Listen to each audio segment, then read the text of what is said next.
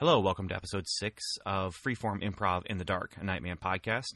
Today we're going to be talking about Nightman, issue 6, Ghosts. We're also going to talk about how the shared universe of the Ultraverse worked out nicely for the character of Nightman this month, as Nightman takes on a team of supervillains. Also, Jack Kirby.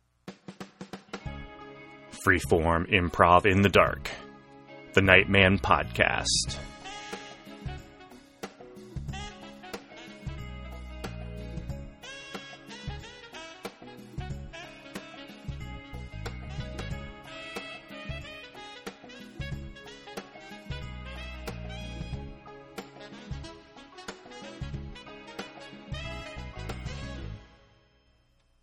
Hello and welcome to what is quite possibly the only podcast on the internet about the Nightman from the Ultraverse. Probably also the only podcast not on the internet about the Nightman from the Ultraverse.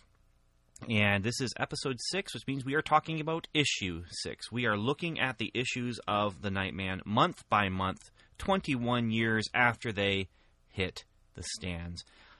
Again, I say this probably every month, but I can't believe it's been that long since this book started appearing. But, you know, it says right there, March 1994, Volume 1, Number 6 of The Nightman. The title is Ghosts. The the author is Steve Englehart. The letterer is Dave Lamphere. And Foodhammer did the colors. Kyle Hotz is the pencil artist. Thomas Lormonti Jr. is the ink artist, and then Tim DeVar did the color design.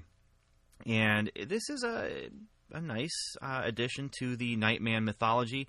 It has J.D. Hunt. It has TNTNT. Yeah.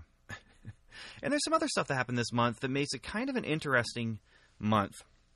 Now, the main thing I wanted to talk about before we actually get into the story is that this was the month that Malibu did a tribute to Jack Kirby in the back of their books. It's a really interesting tribute. When you look in the back of, I believe the same 2 pages are in every single issue of that month's books. And it's basically all of the people, well, maybe not all, but a number of the people who are primary movers behind the Ultraverse, basically giving their tribute to Jack Kirby on his death. He passed away February 6th, 1994. Chris Ulm has a thing in there. James Hudnall, Mike Barr, Steve Gerber, Len Strazewski, sorry, Len, Gerard Jones, Steve Englehart, James Robinson, Jim Chadwick, Tom Mason, and Hank Canals. All of them give a nice little tribute to times that they met Jack Kirby, times that they were inspired by Jack Kirby, and it was nice. It's very, very nice. And you know, Jack Kirby, to me, he's one of those people who, obviously, I've come across him. I'm part of the industry that he belongs to as well. I've come across his work as a fan because he's a giant. However, I never really I can't really call myself a Jack Kirby fan. Some of his books, like the early X-Men books, I've read. I've read the early Fantastic Four books. But it wasn't until very recently, actually, that I really started appreciating just what was good about what he was doing. I always knew he was good. You can tell just by looking at his work that he was good. But for me personally, it just wasn't a thing that really grabbed me until recently, when I really started looking at what he was doing and looking at how he was doing it. And really that came from my podcast, The Comic Book Time Machine, where I was looking at Jack Kirby's 2001 series. And I just find that series so fascinating because it's Jack Kirby unfettered by, you know, working from an outline from someone else or even working with an editor. He had just carte blanche. He could do whatever he wanted. And so he did a oversized adaptation of 2001, A Space Odyssey. It is a wonderful thing to behold. It truly, truly is. If you are a fan of the movie, it's might not be what you want because it's the style of a Jack Kirby story does not fit what Stanley Kubrick was doing with 2001, the movie. But if you're a fan of Jack Kirby, definitely seek this thing out. It's a treasury-size edition, and I kind of made the joke on the Comic Book Time Machine when I was talking about it. It's a treasure in my collection. It really is. It's a book that I go back to often, more often than really any other comic books, except for certain special books. But it's just one that I can go back and look at and just appreciate. And it wasn't until I really discovered that and read it and was reading it as something more than just a novelty that I really started appreciating just what he was doing, how he was structuring the page. And that's what made me a fan of his. And then reading through his series, man, there's some hits and misses in the series. I'll just say he's a giant in the industry because he deserves to be. There are people who might say he's a giant because it's the circumstances that put him in the right place at the right time. But no, if you look at what he's doing, he is he's defining the comic book medium before your eyes as you're reading through his early work in Captain America, and then on Fantastic Four and the early Marvel stuff. And I never really appreciated him other than as a historical figure until I started digging into some of this other stuff that he had done that I just never had a chance to see. So that's neither here nor there as far as Nightman goes, and really it's really far off from where that goes as far as the Nightman. But this is also an interesting month for the Nightman because, first of all, this issue, number 6, features a team of villains that first appeared in The Strangers. And so that's that kind of San Francisco area of the Ultraverse world kind of coming together and allowing us to see characters who have shown up in one place, allowing them to see them show up in another place. And the Nightman actually makes a brief, sort of, almost cameo in another book. And we'll get to that later. For now, I'm going to go ahead and play one of the promos that I like to play. I like to play promos from podcasts that I listen to and that I enjoy. And in the case of the following promo, it's actually a podcast that I get to be a part of very, very soon. And I'll let you guys know when that happens. But for now, I'm just going to play the promo.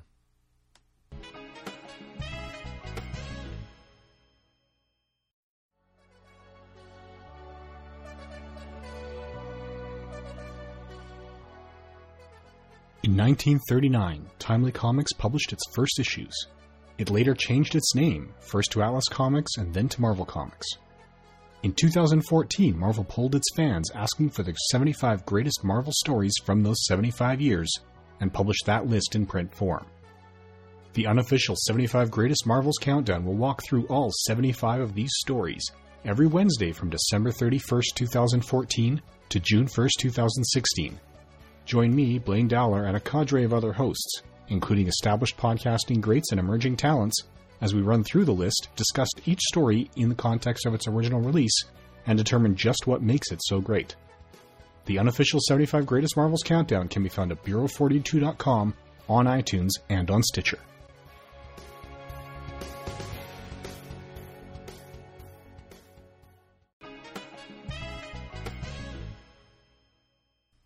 If you've listened to the podcast, you know how I structure this. I take the comic, I divide it up into a 3-act structure, and I examine it act by act. And in this issue, I actually had a hard time even making up and determining a 3-act structure. You see, normally a comic book, I mean, you can find a 3-act structure within the pages, but because it's so short, sometimes really if you are going to take it down and really pull it together and figure out exactly what the act structure would be, that beginning, middle, end, that setting up the problem, the rising action, and the climax, and all that kind of thing. Within 22 pages or 24 pages, Act 1 might be a page long. And Act 2 might be 20 pages, and then Act 3 might be 4 pages. Maybe this whole 3-act structure thing isn't the greatest way to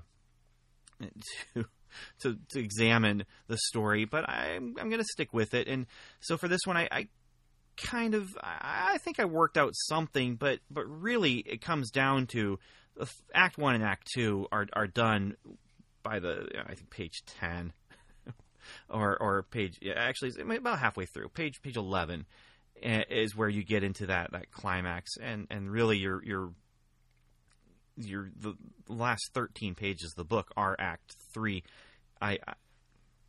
So here's what I'm doing. I'm just going to go ahead and take it. And Act 1 is actually just setting up the subplots. Act 2 is setting up the primary problem. And then Act 3 is fighting. Lots of fighting.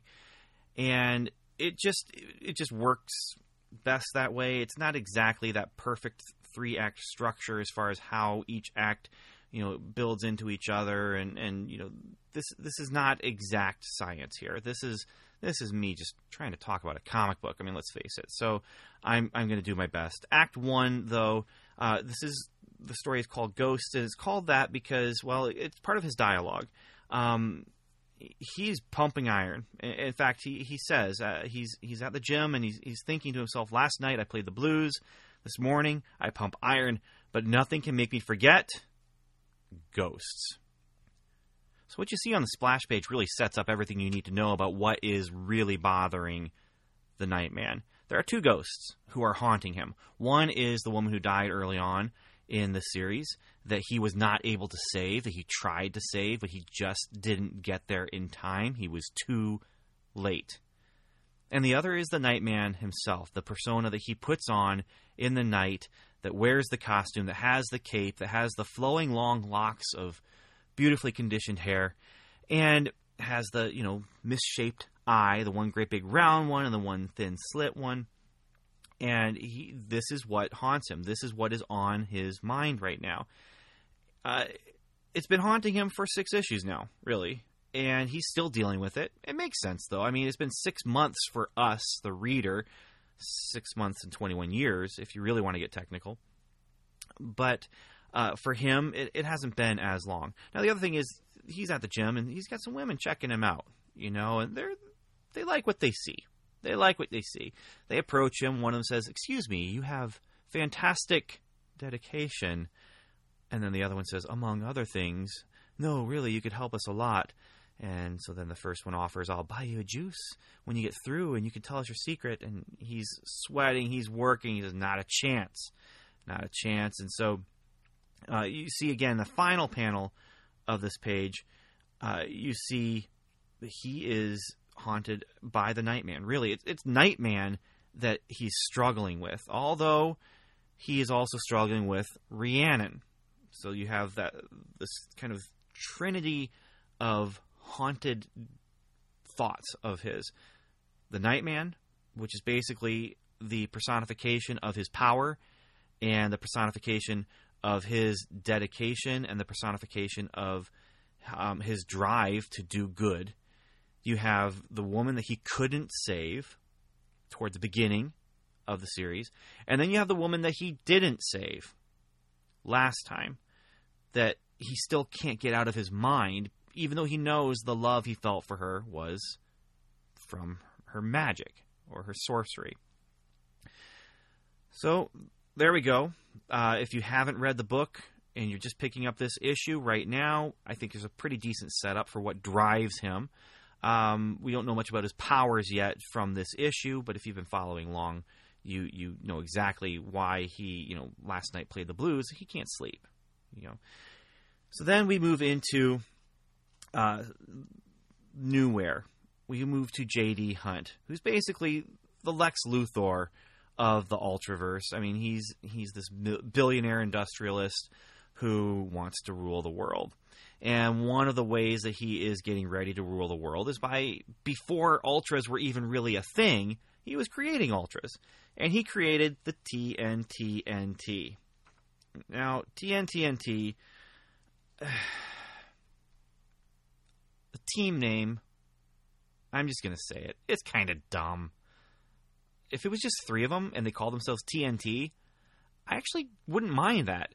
But the TNT-NT just pushes it over the edge for me, and I just don't really appreciate it as much as I think I'm supposed to. Now, TNTNT has already appeared. They appeared in issue 3 of The Strangers.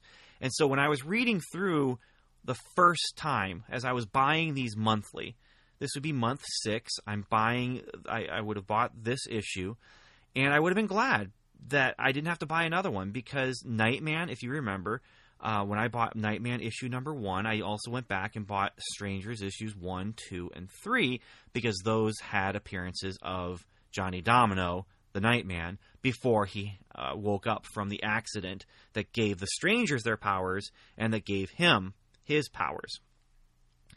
So issue 3 I would have already owned, and I would have already read when this issue came out, and I would have seen the Strangers fight TNTNT.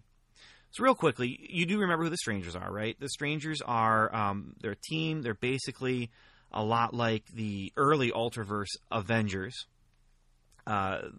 And they consist of rainbow-colored Human Torch, Streetwise Kid Flash, Firestorm without fire hair, the DC Marvel Amalgam Universe Wonder Woman Storm, whatever her name was, Hot Robot Girl, a fashionista who can create fashions that can be used as weapons, and a guy who shoots stuff out of his chest, so he has to walk around with a vest and no shirt. That guy's name is Grenade.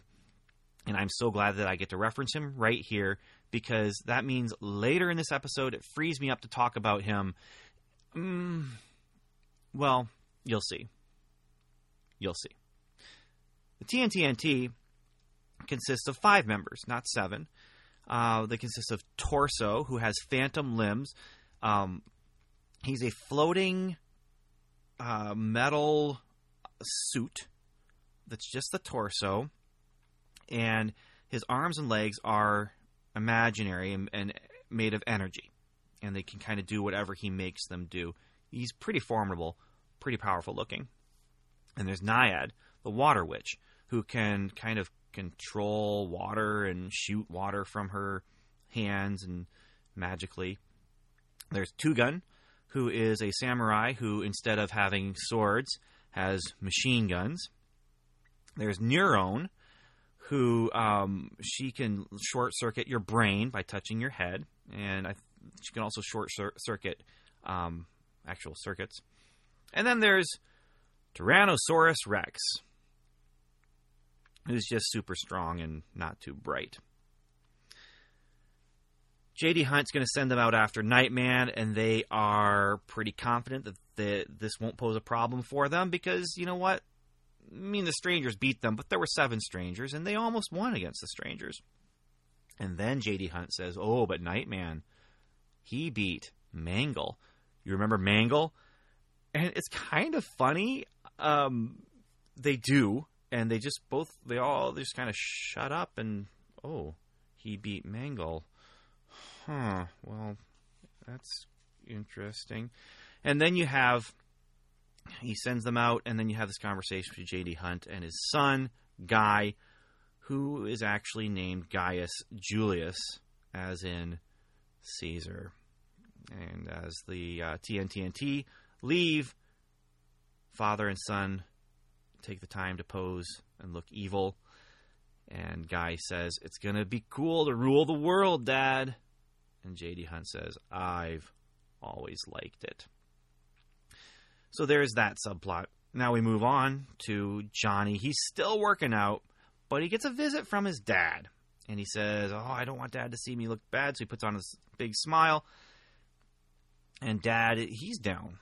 You know, Dad's feeling down because that scuzzwipe, as they call him, Russell Peters, bought the last bit of beach property except for Playland, which is where Johnny grew up. He loved going there. His dad works there right now as a night guardsman. And they say that Peters is closing in. So Johnny says, well, maybe I can go talk to him. And his dad says, I don't think he's going to listen to people like us. And Johnny says, well, you never know. And we get that shadow of the Nightman behind him again. Then later, as he's going home, Johnny passes by and sees the FCC is sending out their goons, trying to triangulate where the pirate radio station that Johnny uses at night when he can't sleep and he plays a saxophone and wants to ruminate about things. And they can't find him, and he understands that what he's doing is illegal, but he doesn't care. He's got to do what he's got to do to save lives and to be the Nightman. So we get a look at some of the stuff he's done in his house. Like, he remodeled without a permit by putting in, secret compartments where he can put his costume in. And then we get some more rumination. He doesn't say anything about freeform improv in the dark. He does make an excuse for himself, saying it's a new world since the jump start. The rules have changed. The authorities need to get used to it. And he talks about how he's made alterations on his costume and is going to make alterations on the costume, and makes a joke about how he'd be a pretty good seamstress if he wasn't doing the crime fighting thing. But then he talks about how it's all part of the Nightman's evolution into what has to be, into what he has to be, and that is the absolute master of the night, which is kind of the theme of this issue. Now, if you do look at Nightman as, and that's where the first act actually is ending as far as I'm concerned, it's right here kind of halfway on page 9. But if you consider the Nightman as a year one superhero story, this is all about him building up an arsenal and building up a skill set to do what he's got to do in order to stop crime. He hears evil, and so he feels responsible to stop that evil. The theme for this one is that he really lives up to his name. He becomes the master of the night, and we're going to see later on how he uses the night, how he's not just using his costume and not just using his tricks and toys and the tasers in his glove and his infrared vision and that kind of thing, and his tattered cape, which really is looking pretty tattered right now. He has to be the absolute master of the night. And again, this is him learning to use the tools at his disposal. And in the case of this issue, that one major tool that he's going to use is the San Francisco nighttime.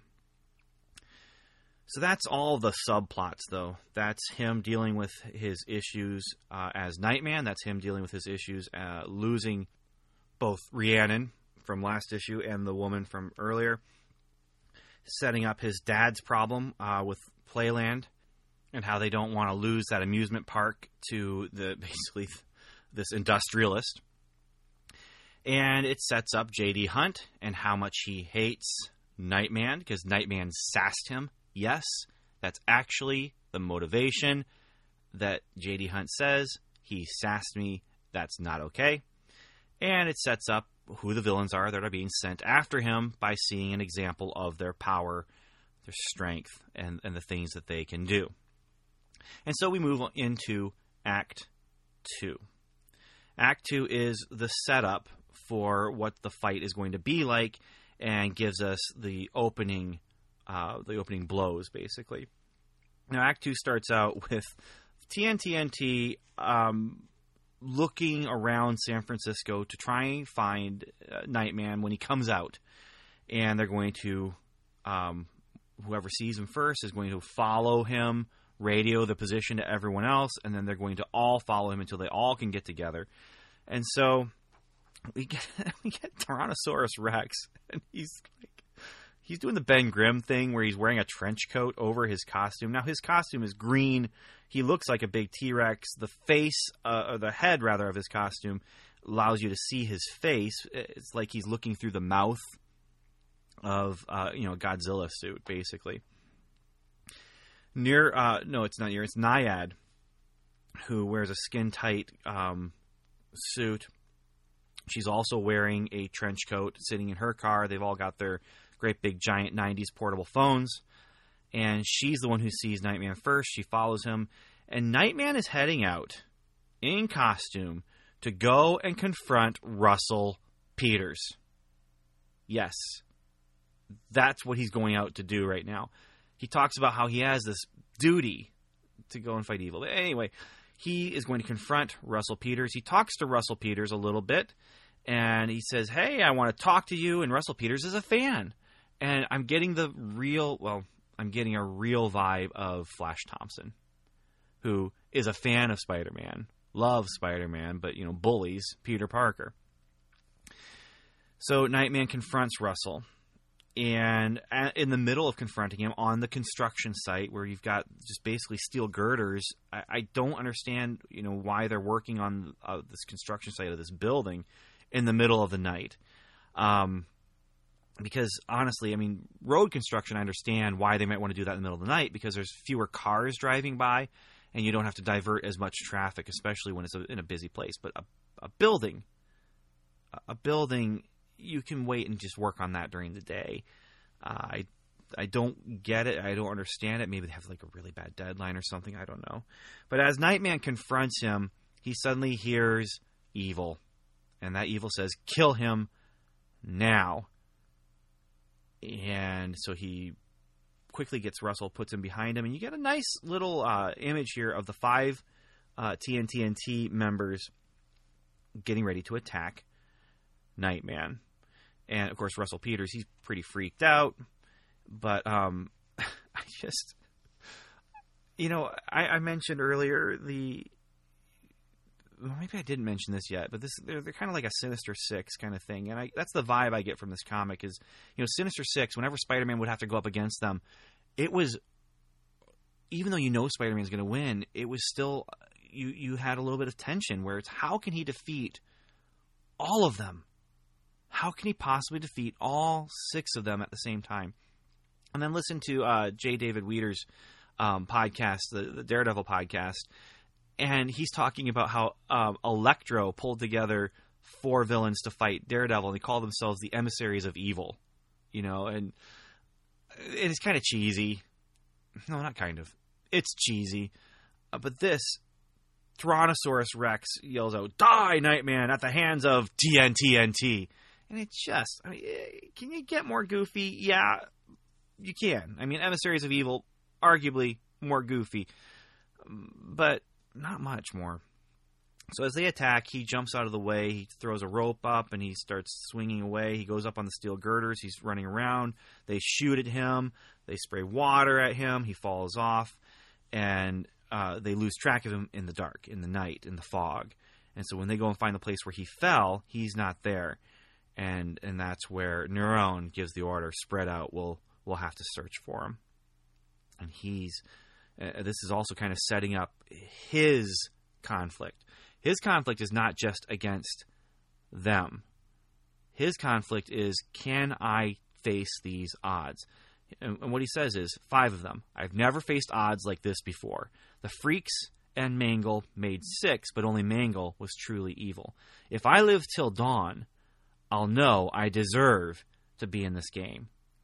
And so the stakes for him really are to make it through, to win the battle, and prove to himself that he deserves to be in the hero game.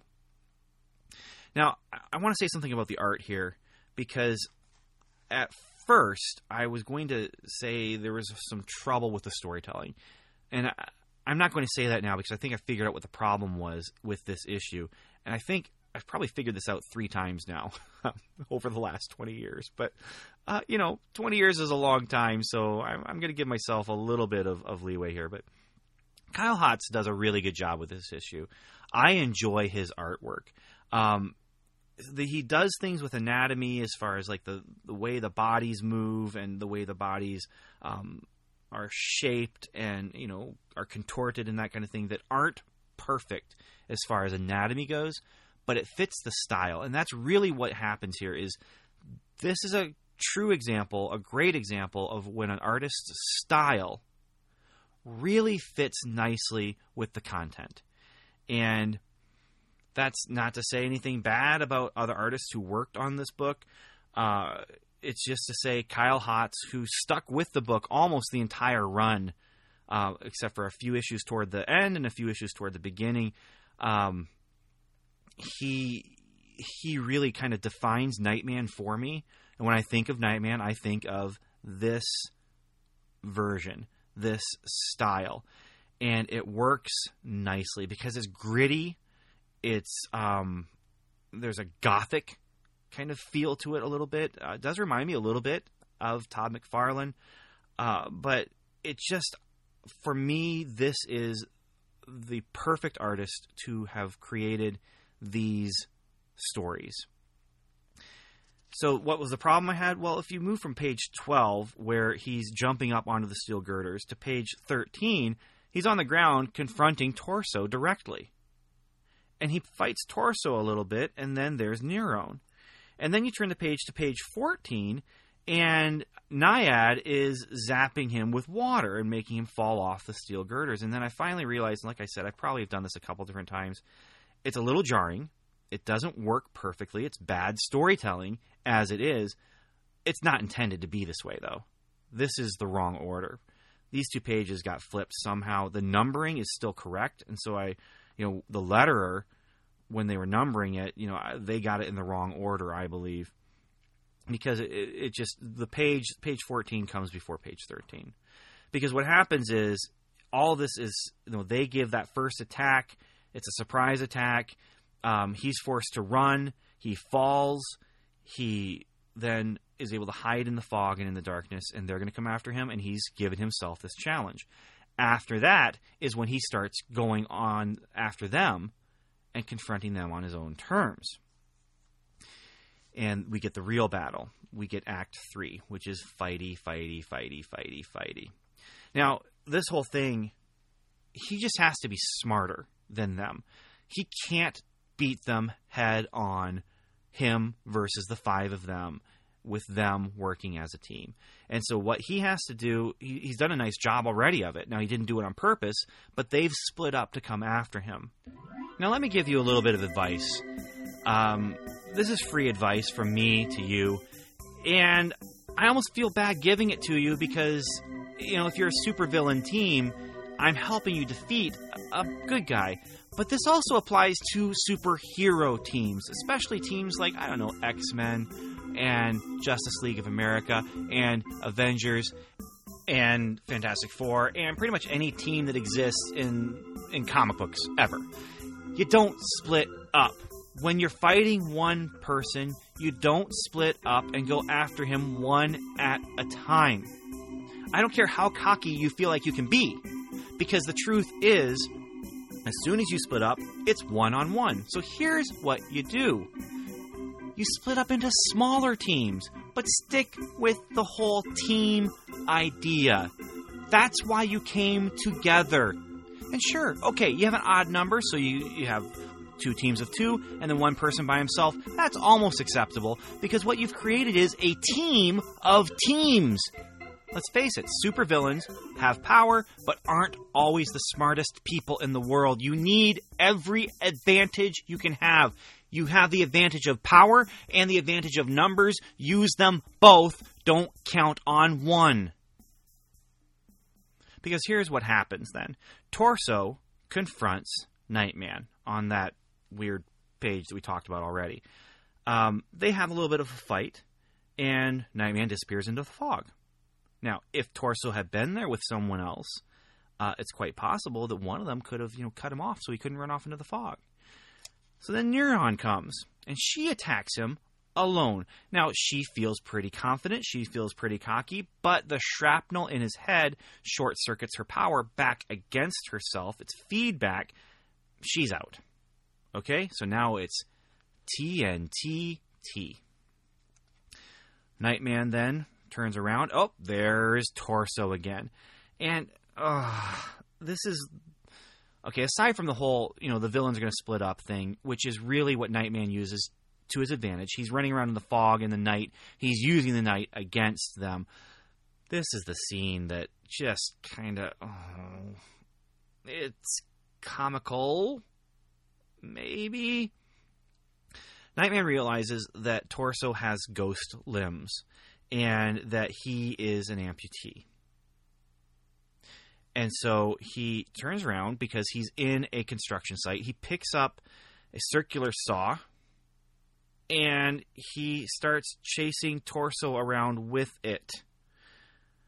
And so you have this ridiculous scene of the Nightman holding it up and Torso freaking out, and in his thoughts, Nightman's saying, "I was right," even though he could reach past the saw with his energy arms. The man who lost his arms and legs fears further mutilation. So this is awkwardly paced, and I was trying to figure out, did some of the page get flipped so you're actually reading it in the wrong order? I don't think so, because it just, at first Torso's freaked out, what? And then he starts getting his bluster again, I'm going to blast you into Kingdom Come, and then Nightman just holds up the saw, but we cross the line, the imaginary line where we're looking at it, and Torso's on the left, Nightman's on the right, and then Torso and Nightman switch places without actually moving, and so puts Torso on the right, Nightman on the left, coming at him with the saw. And then you have this panel of Nightman chasing Torso down with the power cord trailing behind him. He takes it, he cuts against the armor, it barely scratches it, but Torso faints. He just faints dead away. And he just, again, it was that he's so worried that he would have further mutilation, and so he then ties, and this is funny, I like this is kind of funny to me, but he ties up Torso's torso to a post using the power cord that he had the circular saw plugged into. And then he continues on into the fog and night, and he hears another evil voice saying, "Drowning's too good for that slime." It's Naiad. Oh, by the way, we're now down to just TNT. Okay, so now we're actually down to a team that I actually can support and live with the name. So she shoots her water stuff at him, and as she shoots it, he just takes his fist and his taser and hits the water with the electricity, and the electricity travels the water back to her, knocks her out. So she's out. So now it's just TT, Tyrannosaurus Rex, and Two Gun. And now Nightman really uses the night and really uses the fog to great effect and great advantage. And also uses the fact that Tyrannosaurus Rex really isn't too bright. So what he does is he kind of jumps around, runs around, distracts one, and then calls out to the other, and gets out of the way. And so he's between Two Gun and Tyrannosaurus Rex, but he gets out of the way as Two Gun opens fire. So Tyrannosaurus Rex gets shot, but he's bulletproof. So he then runs after Two Gun, and he takes out Two Gun. He thinks Two Gun is Nightman. So you've had this happen before, where the hero gets the two villains to think that the other one is the hero. Tyrannosaurus Rex just pulverizes Two Gun's face. Just pulverizes it. And then Nightman jumps on Tyrannosaurus Rex's back, Dread Pirates Roberts style, when he was fighting Andre the Giant in Princess Bride. Puts his arm around him, but he's got the taser, and he's trying to punch with the taser, and he can't. There's just, the armor is too strong. And so he's using the night, he's using the darkness, and he's using Tyrannosaurus Rex's feeble mind against him, and he stands, it's like taunting him, come on, come and get me. Tyrannosaurus Rex runs at him. Nightman jumps out of the way just in time. Tyrannosaurus Rex hits a steel girder and brings down the entire building on him. And he's won. He's won. He's the one left standing. And he's made it through the night. He's stopped them all. And now it's just left for the authorities to clean up. Russell Peters isn't too happy. He yells, "Nightman, you battle destroyed my building." And Nightman thinks, wow, Dad might be impressed. I took care of things, didn't I? This is problematic, a little problematic, but, if ever it came out that he was Nightman, the case could be made that he did this deliberately. But anyway, we end the issue with him on his radio again. He's moved his antenna to a new location, so the FCC can't find him. He's just going to stay on until they do find his transmitting location. And he gets on the radio. He's saying, "This is Nightman." And he sends a message to J.D. Hunt, and it's kind of cute. This is the Nightman on the air from a new location tonight. Had a little run-in with 5 Ultras earlier. TNT, of Strangers fame. They did about as well against me as them.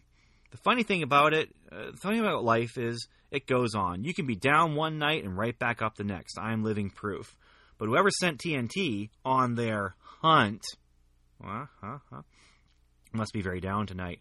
Maybe he'll be up tomorrow, but not at my expense. Good night all and pleasant dreams. And we see J.D. Hunt and his son, and J.D. Hunt takes his stereo, pulls it up, throws it, dashes it against the floor. So overall, it's a pretty good issue. I mean, this is a good Nightman story. This is the unfortunate thing is I never felt like he was going to lose. Like when I'm watching Spider-Man against the Sinister Six, I think Spider-Man has he could lose. He could lose. But with this story, you realize the TNT is outclassed just because he is determined and he's plucky. You know, he's going to use whatever is at hand. He's using freeform improv in the dark, and they don't stand a chance against him. And I never really get the impression that he's going to lose. But I like the determination. I like the grim grit that he brings to his story here, as he's just, I'm going to fight until I win, and if I don't win, then it's proof that I shouldn't be in this game, and then he is the last one standing, and he's won, you know, and I feel a sense of triumph in the character, but I never felt a sense of tension in the story as far as could he lose. I almost think it would have been nice for him to lose. But then again, it's also nice for him to have a triumph after he's gone through, you know, the whole situation with Rhiannon and the whole situation with the waitress. And so this is, and I go back and forth as far as, you know, could this have been better if it had been, you know, where he did face defeat and lose. And ultimately, I think it's good to have this success, and it's good to see him. I mean, he holds his own against a team that almost took down the Strangers, a team of 7 people. So when they were fighting the Strangers, they were outclassed by 2.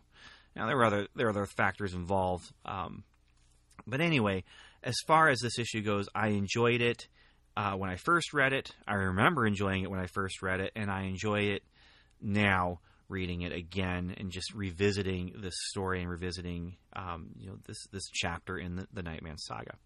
But this is not the only appearance of the Nightman from this month. In March 1994, you also had an issue of Firearm, issue number 7. And in issue number 7 of Firearm, Firearm has to go to Seattle. On his trip up to Seattle, he has to drive through San Francisco. And so there are 2 panels there of him in San Francisco. And here's how it reads. It says, that was when, looking for sounds on the car radio, I heard the strangest thing. The Nightman. His radio show. Interesting voice. Interesting musical tastes. Stories I've heard about him are interesting too. Some say he's an ultra, others say he's just a wacko with insomnia. Whatever. He's my farewell from Frisco, a part of the city I'll take away with me. So there, you know, I wish that there could have been a little bit more of coordination here and maybe actually have the transmission from Nightman number 6 be the transmission that Firearm was listening to and have that be that same night. But it wasn't. In fact, there is no dialogue from Nightman. It's just the mention, and it shows Firearm driving at night. He's illuminated by the glow of his dashboard, and he's looking at where the radio dials would be. So he's just driving. You know, it's nothing. It's not that big of a deal, but it is, again, kind of spotlighting this shared universe. And so you have Nightman fighting characters that first appeared in a Strangers issue, and then you have Firearm in another series just driving through San Francisco and listening to Nightman's radio program on his pirate radio station. It's kind of cool. And this is, you know, definitely the primary benefit of having a shared universe, is that you're able to flesh it out and take what exists from what other writers are creating and use that. And so with Firearm, it's James Robinson who's doing that. And again, here's a nice opportunity for them just to work together and for him to say, okay, if I'm going to have my guy drive from Los Angeles up to Seattle, he's going to have to drive through San Francisco. Who's in San Francisco? The Nightman, and Nightman has the it just makes sense. It's just kind of a cool little Easter egg, a little bonus that you get if you're reading all or some of the titles. And so the other thing, like I said, was with Nightman in issue number 3 of The Strangers, where the TNT team first appeared. I had that because it was tied into the Nightman, and so it was one of those things where I wouldn't have had that issue, and I don't know if I would have bought it or not. I don't know if the completionist in me would have made me go out and buy it just because it was mentioned as background for those characters in one of those caption footnotes that you get. Because when I was the completionist then was just Nightman only. Now, I would have, and this is again the completionist in me, I would have gone out and bought this Firearm comic if I had known back then that he mentions Nightman and was listening to Nightman on the radio. I admit it. I have a problem. But, I love comic books. I've always loved comic books, and with Nightman, it was that first time that I was able to get in on the ground floor. All the other comic books that I had were things that, they were in issue 300, they were in issue 500, they were in issue, 29 or whatever. I never could get in on the ground floor with a brand new character. With everything else, it was okay because I was getting characters that I knew. I was buying a Batman comic or I was getting an Avengers comic. I knew the characters, or I was getting a Spider-Man comic. These were characters that I knew and loved from TV and from my action figures and all that kind of thing. And from even, things as simple as like a Hostess Twinkie ad. But there weren't any Hostess Twinkie ads with the Nightman. The action figures came later. And there weren't any cartoons or anything like that. These were brand new characters.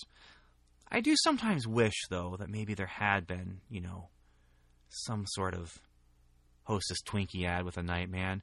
I've shared these fantasies with you, and I think it's time now to share another. The Nightman in Don't Think About It Too Hard. Just don't think about it. Oh, man.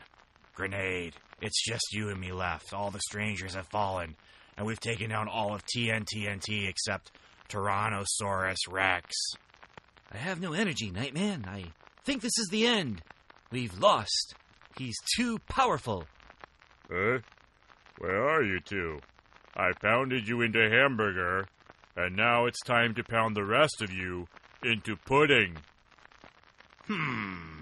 Pudding. That gives me an idea. What? Food. Isn't that how you energize yourself for your blasts? Yeah, sort of. I mean, if I'm going to expel stuff from my body, I need to put stuff into my body. Well, how about this? A Hostess chocolate-flavored pudding pie? Where'd that come from? I've learned as I've adapted myself to fight crime in the best possible way to always keep one handy.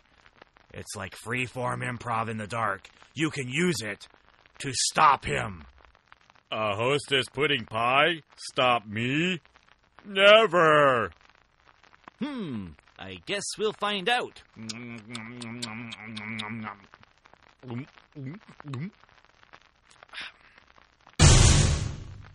Owie! Hey, wait a minute. If you eat that first to power up your grenade power... Tyrannosaurus Rex, don't think about it. Just don't think about it. That means when you expel it from your body, it's really like you're shooting... Seriously, do not think about it. Ew, aw, man, that's disgusting. Oh, no, come on, big boy. It's time to take you to prison with the rest of your team. You get a big delight in every bite of Hostess chocolate pudding pie. I got some in my mouth.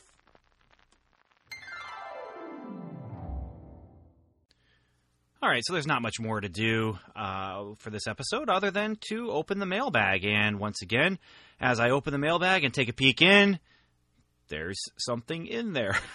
I'm once again surprised by people liking this stuff. And this doesn't surprise me, actually. When I read this email, it reflects a lot of things that I've been saying. So this is from Gabriel, and he writes in to say, love the podcast. It's great to hear other people talking about these characters that I thought no one remembered but me. Within the past 5 years, I've collected almost the entire Ultraverse series of comics, Nightman being my favorite, of course.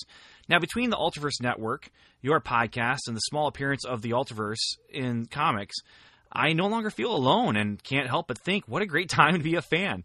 I look forward to the rest of your podcast on the Nightman, and while it's a ways off, was wondering if you have any plans for your podcast beyond Nightman's final appearance in comics or other media. And one thing I have thought about is what am I going to do beyond the series itself. And there's still, it is a while away. We're talking about a couple years here of working on this podcast if I do keep up this monthly pace.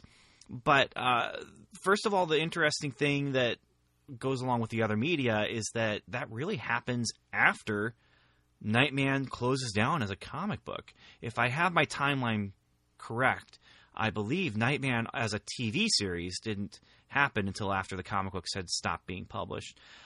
I don't know what I plan to do after the Nightman comics are done. I don't plan to do an episode-by-episode synopsis of the TV show or to do even like the Ultra Force cartoon show that there was one episode about the Nightman. I could see myself doing something about that. I could see myself doing maybe an episode about the TV show. The episode-by-episode synopsis thing, I already do that in a podcast. And I had honestly considered, doing a 21 years ago on TV or whatever to go along with, whenever the Nightman episodes originally aired. But that's really a pretty big task. And I do, for Welcome to Level 7, the podcast about Marvel's Agents of S.H.I.E.L.D., I do every week an episode with my co-host Daniel about that show. And that's why this is about the right pace for me. This Nightman podcast here, I can commit to that once a month kind of thing. And I also like the idea, and for better or for worse, I like the idea that this is limited. This will finish. This will be done when the Nightman is done. And that actually kind of appeals to me. I like that idea. My other podcasts that I work on, they're open-ended. They're just going to keep on going until we decide to stop. But with this, I kind of have an arbitrary stopping point set for myself, and that's when the final Nightman story appeared, which is his appearance in Future Shock. And I'm excited about these future stories that feature Nightman. I'm excited. I love this series. I don't love where it ends in the series proper, but I do like some of the things that happen in like the Phoenix Resurrection story that they did, and that appearance that he has in Future Shock. And so, as far as Nightman is concerned, I'm not left wanting too much. I actually like where they ended things. And I think that I'll probably stop when I get there. Between now and then, I do hope that there is opportunity to talk about other Ultraverse comics. I will be covering Sludge on Comic Book Time Machine. In fact, if I'm going to keep on track with the Nightman or close to it, I did that first Sludge episode when I had with issue 3, and I cover Sludge issues 1 through 3. Next set will be issues 4 through 6, and Sludge is on track with the Nightman as far as how it was being published. So I'm due for another Sludge episode of Comic Book Time Machine. But for now, I want to thank everyone for listening, and I also want to thank you for the feedback that you sent in, Gabriel. I really, really appreciate it, and it's nice to know that other people are listening. It's nice to know that there's other fans out there. Like you said, you're not alone. It's a good time to be a fan. I also just want to throw out a thank you to the people who have left reviews on iTunes. Really appreciate that. And thank you for listening. Thank you for clicking on the stars. Thank you for leaving your feedback about the show. And it's really appreciated. And it's good, like I said, and like Gabriel said, it's good to know we're not alone. So until next time, I just want to say thanks for listening, and you know what? Keep listening, because listening to podcasts, like taking your team and splitting them up and attacking a superhero one by one, is all just freeform improv in the dark.